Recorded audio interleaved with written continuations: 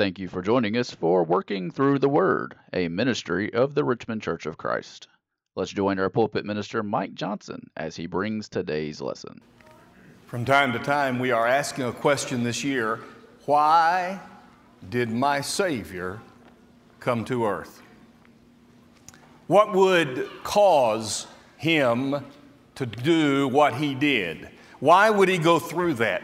What was the purpose behind his life? And we're letting Jesus tell us why he did that.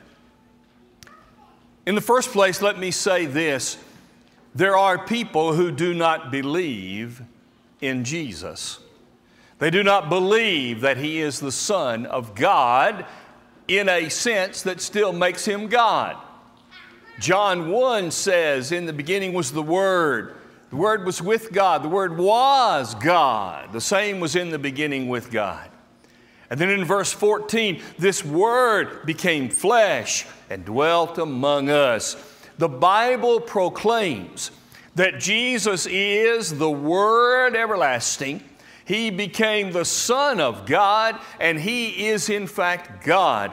And those who teach that Jesus is just a man, just a good man, in fact, deserving honor because He's a good man, are teaching that which is despised by God the Father, that anyone would reject His Son who came to earth for all of us. And so we think today, why did my Savior come to earth? This day, we find His purpose was to preach the kingdom of God.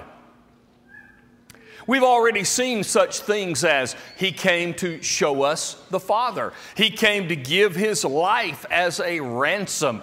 He came to reveal truth. He came to show us the law from God, but to take away the law of the Old Testament. His life was a ransom. Jesus came for various reasons today. He came to preach the gospel of the kingdom of God. Just like there are those who reject Jesus as God. They reject the deity of Jesus. They accept Him as man, but they don't accept Him as God. There are also people who accept Jesus in His fullness. That is, He was a man, He did come to this earth, but they don't accept His church. How can a person accept the statement or the person of Jesus without accepting what He says He came to do, which is to preach the kingdom of God? If Jesus came for the purpose of preaching about the kingdom, then it is obvious to me, and it should be to all of us, that He expects us to listen to that preaching. And in listening to that preaching, to be able to say, I am a part of that kingdom. Today, you are going to hear what Jesus said about the kingdom. You're going to hear what Jesus said about being a part of that kingdom. And you're going to hear some contrasts as Jesus presents His message about the kingdom. He presents it often in a contrasting form so that we can learn and hang on to the message. I'm going to go to a number of scriptures. You're welcome to flip to each one of them as you can. I want to begin this way. In understanding the kingdom, Jesus preached that we must be born into it so that it will be in us. And you think about that for just a minute. Jesus said we have to be born into the kingdom. Whatever this kingdom is, we have to be born into it. The Jews, had a way of being in the Jewish system. They were born into it. If you were a child of a Jewish family, you were a part of the Jewish group, the Jews, the kingdom of the Jews. That's who you were. And so Jesus said, you must be born into it. But he also would say, but it is within you. In John chapter 3 and in verse 2, Jesus was talking to a man one night by the name of Nicodemus. And Jesus made a very clear statement. Unless a man is born again, he cannot enter the kingdom of God. He cannot be a part of the kingdom of God unless he is born again. Now the question would be, is it to be born like the Jews? You are born into this family, therefore you are a Jew. Obviously not, because he says you must be. It's not a matter, as Nicodemus would say. You mean I got to start over? How can I go back in my mother's womb and do that? And Jesus said, wait a minute, we're not talking about physical birth. Talking about being born again, he would say, of the water and the Spirit. The Bible clearly teaches that if we are not born of the water and the Spirit, we are not in the kingdom of God. Because it is through that medium by which we enter the kingdom. And anyone who teaches otherwise, anyone who would accept into the kingdom those whom God Himself does not accept, are not following what Scripture teaches. Be born again, the water and the Spirit. However, I think sometimes Christian families have a Jewish mentality. Somehow or other, we have children maybe who grow up just saying, well, I was born into this family. They're Christians, therefore that's me. The Jews did that, but God doesn't want that from us. I can't just assume that I am a part of something because my family is. That's why it's a choice. You must be born again. Today, if you have not been born again of the water and the Spirit, you are not in the kingdom. But number two, once you're in, it's within you. Luke 17:21, Jesus said, the kingdom of God is within you. Now, I understand the sentiments of this song, or I love the song, we've come into His house. Sometimes it sounds like this building is the house of God. Not true. This is the house. The poetic license I get, I'm okay with it. We have come into this place to gather in His name and worship Him, but I am here as the kingdom within me. And you, if you are born again, have the kingdom within you. The first thing that Jesus says is you have to be born into it. But once you do, it's in you. Number two, the kingdom of God is given, but it must be sought. It's a gift. You know what an inheritance is, right? An inheritance is what someone leaves you once they have passed on, and they leave you an inheritance. It's not so much about how much you deserve it, how great you are, how wonderful you are. It's about the one who gave it saying, here is your inheritance. Listen to Jesus in Matthew 25 and verse 34. As He on the throne, with nations gathered before Him, says, come, you blessed of my Father, inherit the kingdom prepared for you from the foundation of the world. The kingdom is a gift from God to you and me. There is a sense in which, because it is within us, we have it now. But it's only a down payment form of the reality. Someday, we will be able to stand in the reality of the kingdom of God, where Jesus is, where they are enthroned. It will be given as a gift. But while we are here, we must search for it. Matthew 6 and verse 33. Seek first the kingdom of God and His righteousness, and all these things shall be added to you. He's just been talking about things that we search for constantly: food, clothing, shelter. He said, look, if you search for the kingdom, you seek it, you'll find it. And in addition to finding the kingdom, guess what else? You'll get all of these other things that take up your mind and fill your lives. He promises to bless. He promises to care. He promises to help. So while the kingdom of God is a gift Jesus preached, it also must be sought.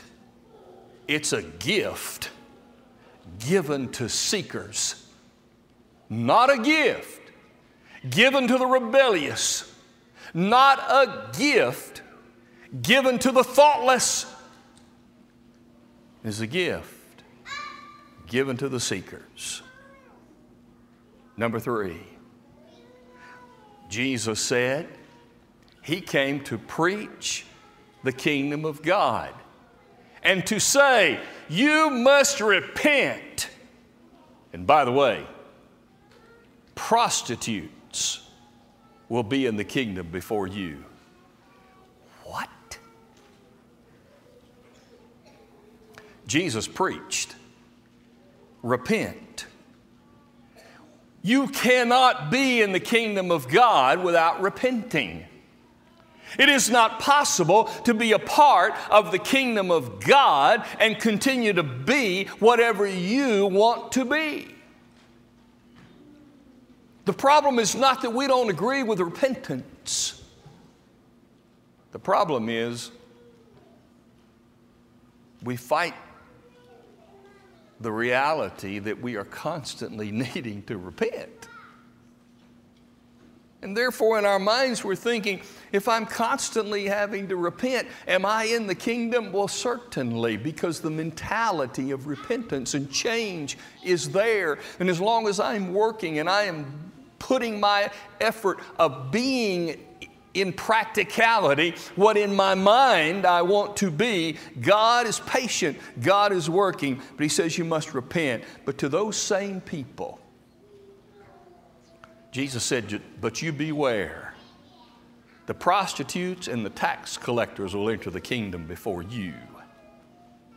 He's talking to these Jewish leaders, and they didn't like those two groups at all. And He said to them, you better watch out. I'm telling you, you need to repent. But let me tell you something else. Here you are in your high and mighty spiritual state. You think you have everything taken care of. These people over here, the ones you despise, the prostitutes, the tax collectors, when they hear this message, they are repenting. They are changing. And they are actually entering the kingdom before you are. You know why? Because they recognize their need. You don't recognize yours. So while we today, listening to the words of Jesus preaching the kingdom of God, if we sit in these pews in our high and mighty spiritual state, and we look down our noses at those people out there who practice, think, believe, teach despised things, we might be the ones who are less likely to repent than they are when they hear the message, because they might be able to recognize the need. But if we are in our high and mighty spiritual state, confident without any thought whatsoever, without considering the need for constant examination, we might fall under that same condemnation that those people did. Beware, because through Jesus preaching the message of the kingdom, He tells those who are spiritually settled, you better repent. And He tells those who are in the throes of sin, you better repent. Be careful that we don't get caught up in our own spirituality and not able to repent. Number 4, Jesus came to preach the kingdom of God. And in so doing, He said, it is near, but it's not of this world. The kingdom of God is near, but it's not of this world. Mark 1 verse 15, it's near. As He began to preach, He said, look, it's near, it's at hand, it's almost here, it's coming, get ready, look for it. But in John 18 in verse 32 or 36, Jesus in His last day was standing there before Pilate. And He was asked a question. They say that you're a king. Are you? You said rightly, Jesus said. But He added these words, but my kingdom is not of this world. If it were of this world, my servants would fight. But now my kingdom is not from here. In the message of Jesus preaching the kingdom, He preached on the one hand, it is near, you need to get ready for it. But on the other hand, He said, it's not from this world. What's He mean? It's not a physical kingdom. He didn't come to set up a physical kingdom. Now, there is some teaching in the religious world that says Jesus failed. He failed because the Jews rejected Him. And since they rejected Him, He did not get to set up His kingdom. He is going to do it. Someday in the distant future, He will set up an earthly kingdom and reign for a period of time. And then time will end and we'll all be taken off into our eternal destiny. But Jesus still said, my kingdom's not of this world. I'm not here for an earthly kingdom. It was near because He was sending it from God as a beginning time, a place that you enter by being born. But it's a spiritual concept, and it is within you. It's not from this world. It's not a part of this world. In a physical sense, this kingdom.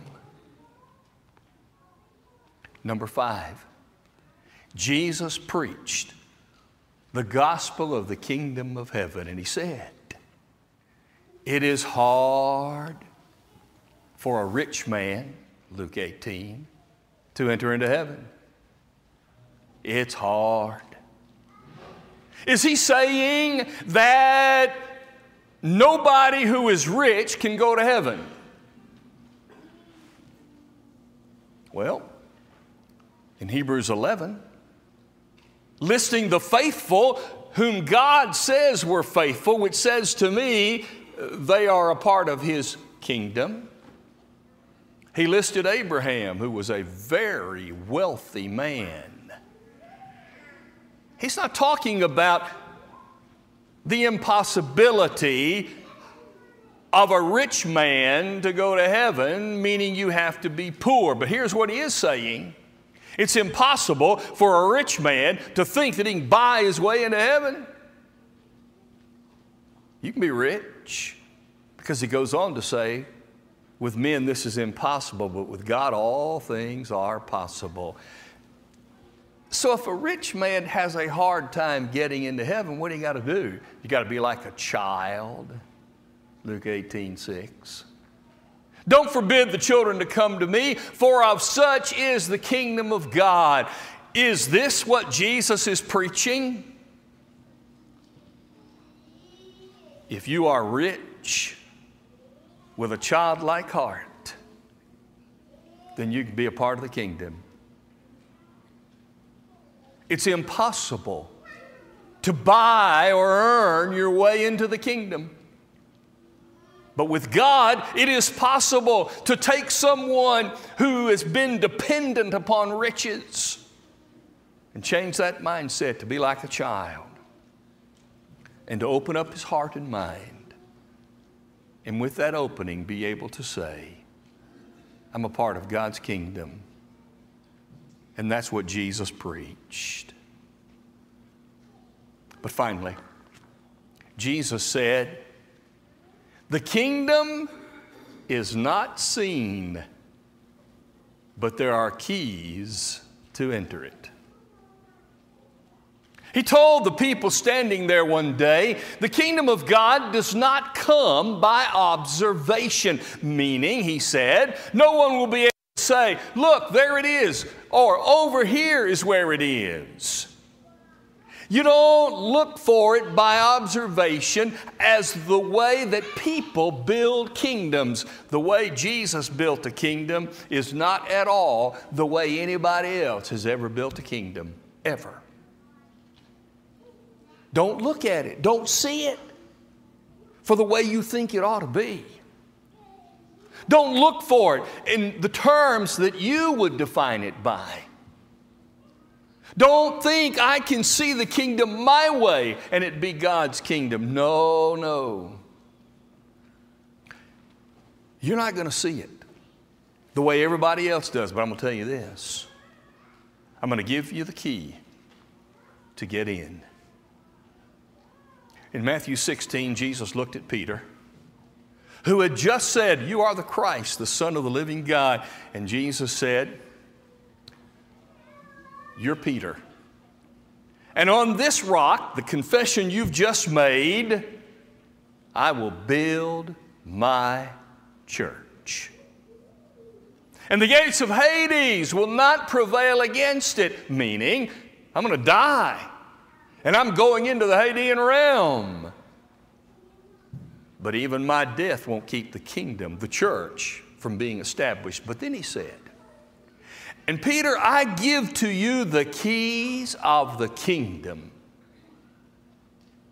Whatever you bind on earth shall have been bound in heaven. Whatever you loose on earth shall have been loosed in heaven. Peter was given keys to get into this kingdom that you can't see the way men make kingdoms. So what did Peter say? Acts chapter 2. Now we've come full circle. The day that Jesus said, it's near, look for it. It's coming, I'm giving it to you. You have to be born into it. It is something that I'm making sure that you understand. It's for you. You have to have a childlike heart. Coming full circle, Peter opened the door with the keys. And he looked at those first people and he said, repent, every one of you, and be baptized in the name of Jesus Christ for the remission of your sins, and you will receive the gift of the Holy Spirit. That day, 3,000 people entered the kingdom. And I would suggest to you that there were prostitutes and tax collectors. But I don't know of any of those religious leaders that day who did.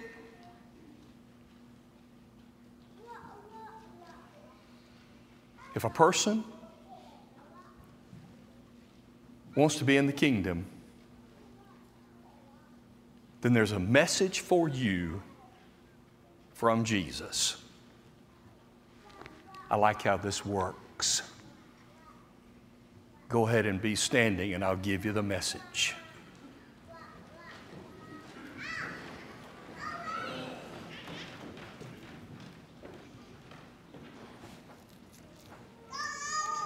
If you're not baptized for the remission of your sins, based upon your repentance,